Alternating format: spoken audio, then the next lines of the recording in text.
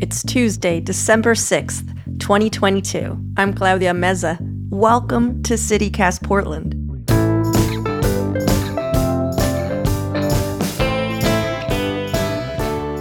You are listening to our very first show, the first of many stories and conversations that I hope will help you feel more connected to the city that we love.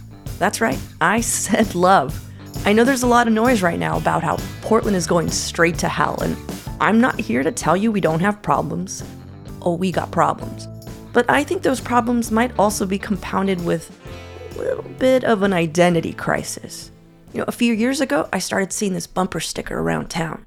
Fred and Tootie, not Fred and Carrie. And it was partially a Portlandia reference, Fred Armisen and Carrie Brownstein. But the sentiment was that they weren't the most culturally accurate representation of the city. That instead, we should be looking to Fred and Tootie Cole, the husband and wife duo behind the legendary Portland rock band, Dead Moon.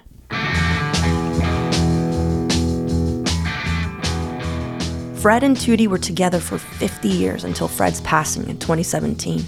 And these two were playing Portland punk shows well into their 60s. They raised 3 kids while running various record shops and labels and touring non-stop.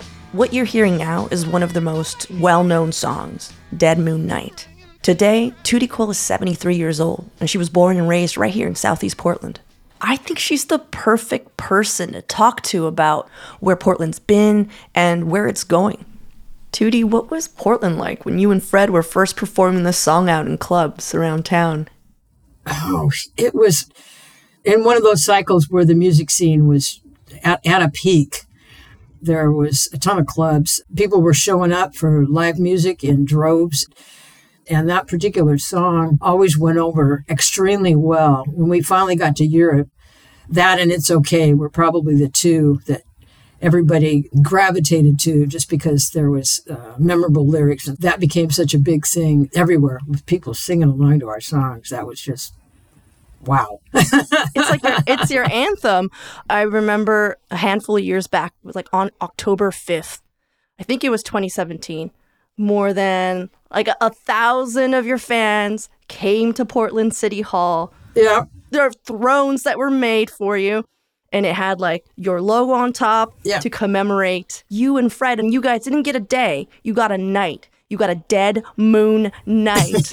Well, of course. I mean, that was the way it should be. And it was a perfect night. It was like beautiful October evening, warm, not raining.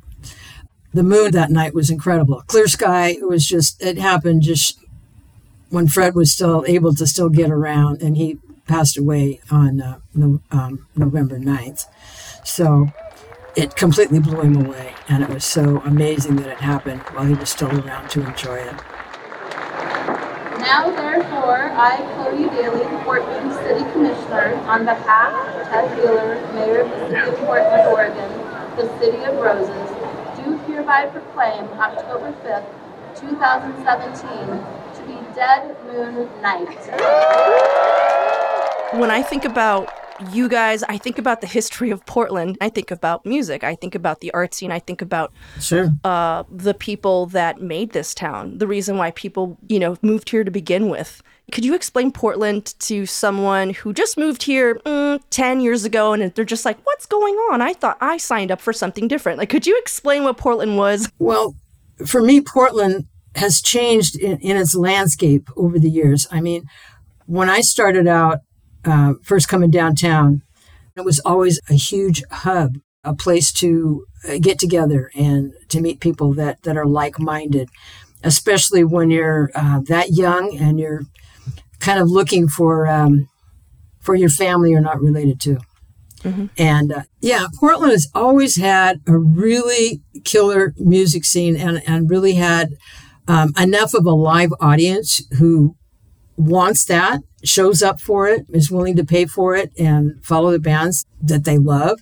It takes a great live audience to keep a music scene going and to even make it happen to begin with. And Portland just happens to be open to a lot of different forms of entertainment and art forms. And it's always had a very encouraging atmosphere for that. Yeah. A lot of people have this kind of negative attitude about where Portland is right now. It's just like, oh, Portland is a hellscape. Are you seeing the city that you grew up in, the city that you helped make, the city that, you helped give a name to so many people? Do you think it's lost? Are you saying like, yeah, this city's over? It's just in a really sad state of affairs. I mean, it was before in the 90s when heroin became such a huge problem with everyone. Right now, it's the homeless situation, which is a combination of drugs and mental illness and economics. Luckily, most things change. And when things get really, really bad, it's like anything else. It's like your own personal life. I mean, you hit bottom and hey, it's like, okay, you better figure out how to go up because that's it. So, and it seems to be the same with anything and everything else. So I have faith and hope that she'll come back, because, hey, the Portland I remember when I was a kid, it was a city that had a completely small town feel to it. And in the eyes of Seattle and, San Francisco and every other big city on the West Coast, we were, we were the underdog, we were super small potatoes. And a lot of the fact that Portland kind of grew a bit too fast, I think, is just because we got the rep of being one of the most livable cities in the world. In the country, everybody had great things to say about Portland. And it was almost comical when it became a big joke of, between governors and mayors of, visit Portland, just don't move here, don't stay. Well, they did. And we didn't have the infrastructure to house them. No. And then came the pandemic. God, here come the Californians. Oh, my God. Oh, my God. Well, you survived the 90s in Portland. As a working musician, what would your advice be to those right now that are, seeing hard times and maybe just drank the Kool-Aid that they were told about Portland, didn't have the full information, that we've always been punching above our weight, but we are a small city. Like those are the roots. Exactly. No, it pretty much is. Yeah. There's a lot of different places that you may think you can go to and have an easier time of it. Maybe, maybe not. Who knows? You pretty much are facing an uphill battle, I think, at this particular time right now anyway. Pretty much any place that you might be. If you're a musician, I'd say tough it out because, man, there's still a lot more going on here than there is in a lot of other places.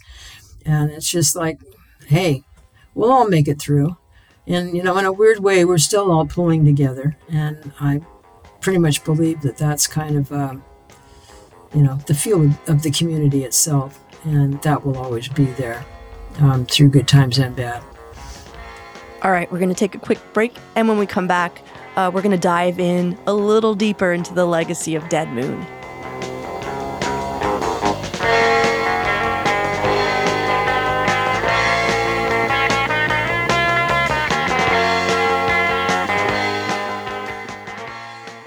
Do you remember playing PDX Pop Now?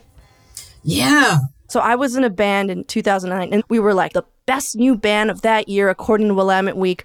And we had never played PDX Pop Now, but we didn't know it was a dry show because it's an all-ages thing, So we go on stage, there's no beer there, and I'm just like, what's going on? This isn't a gig. This isn't what's happening. So first thing I say, I don't even introduce our band. I was just like, does anyone have any beer? Where's the beer? So like a Natty Light tall boy gets crowd surfed to me, So I took a sip. I'm about to take another, and then like an organizer grabs it from my hand and explains to me like, Claudia, this is all ages show. We're going to get in so much trouble. There's all these kids here. We don't have a license for this, blah, blah. And I was like, oh my God, okay, I'm so sorry. So I was like, this is how much we love you guys. Not only are we playing for free, we are sober right now. So let's just go. And God. so we played this show.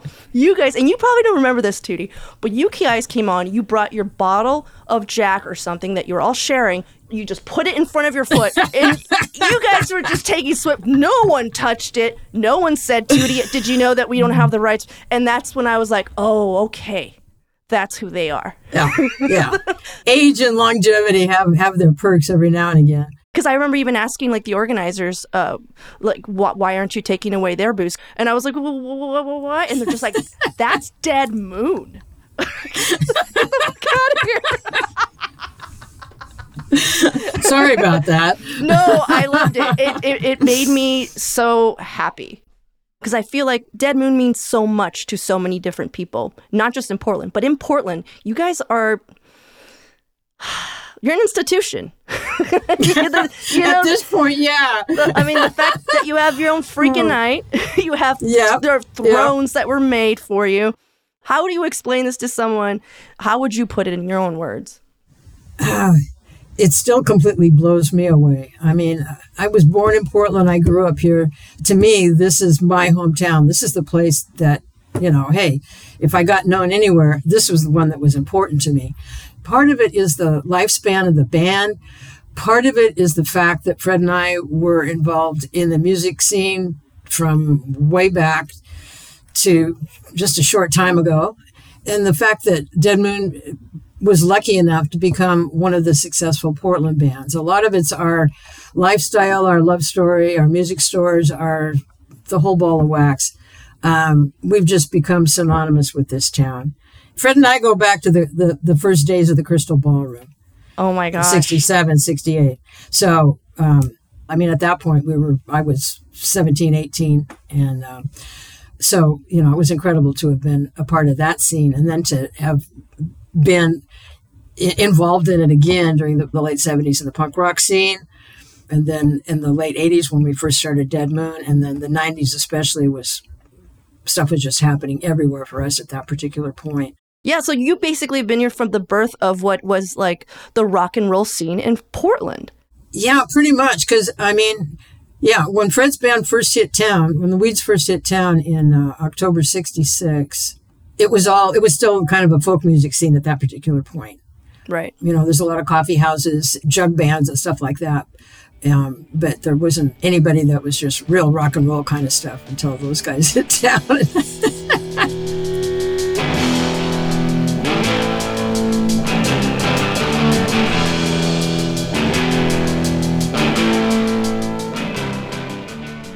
I would have loved to see the Weeds play. But, one of the many things that brought me to town was the ethics of, like, the Portland lifer, if that makes sense. Like, yeah, no, it does to me. Because you're a Portland lifer, yeah. Walter Cole, like, Darcel, he's a Portland lifer. Like, there's just people that they do what they do because they need to do it. And you work really hard at it. And it's not an obsession. It's how you live your life. And you're not telling anyone else how they're living their life, but this is how you're going to live your life. Yeah. And Portland is the city that, to me, makes sense for that. You can create these small pockets of neighborhoods, these small pockets of communities where you all support each other. And someone's like, I see what you're doing. I think it's awesome. And you do the same. Yeah, and it's the same in all the different art forms, too, not just music, but whether it's dance or photography or poetry or, whatever it happens to be. Portland is one of those rare places that has a very cooperative feel among artists of all types than so many cities that I've been in where it's just like shove somebody down to get yours, Right. So it's kind of unique that way. It's very great because that's the way I want to be treated and to treat other people. And that's the kind of environment that I thrive in myself. Do you feel like that's still a thing today? Do you still feel that in your own community? I hope so. I really, really do. I'm not as involved in the music scene as I used to. I'm, on the edges. I'm not sure exactly what's going on completely with all the younger bands, but all the ones that have met have really been incredible. And to me, they have that same feeling and that same look, or that same attitude rather, about how they approach music and other people and work very cooperatively too. So I still see that vibe. It still feels like it's there. Oh, Tootie, thank you so much for doing this. Thank you for giving us some of your time. So excited that we get to kind of kick off everything with you, because to me, it's like the heart of Portland are people like you, the people who have kept it going. Just like every decade, Tootie, you and Fred were doing something, helping people out, putting out records, inspiring, and like answering questions from ding-dongs like me. No, man, it was a sweet, fun ride. Pleasure to be a part of it. Pleasure to help out whoever I could, mentor whoever I could, and good to know you're still all out there slugging away, making it happen. Well, thank you so much, Tootie. You bet. It's okay. slugging away and making it happen. That should just be Portland's new slogan, because the city that works is starting to feel a little cruel at the moment. But it's not just the city. At the state level, we're also experiencing some technical difficulties. And now it's time for your microdose of news. According to Coin6, an American Bar Association report from January said that every current public defender in the state would have to work 26 hours a day to handle the current caseload, which is insane. So last month, Oregon Congresswoman Suzanne Bonamici introduced the Equal Defense Act. It creates a $250 million grant program to help support our public defenders by addressing workload limits and pay disparities. She's also throwing in a loan forgiveness program. Hopefully, that helps our state's very, very strained judicial system. To leave you with something on a brighter note, Zoo Lights at the Oregon Zoo was just voted one of the best holiday lights display in the country, which is, I guess, a thing. Of course, it's coming from the U.S. News and World Report, so, super official. Village of Lights in Washington also took a spot, and though I have nothing to back this up, I'm pretty sure ours is way better. If you want to catch up on more news and events from around the city, check out our daily newsletter, Hate Portland. I'll throw a link in our show notes. That's all we have for you today on our very first episode of CityCast Portland. Thank you for listening.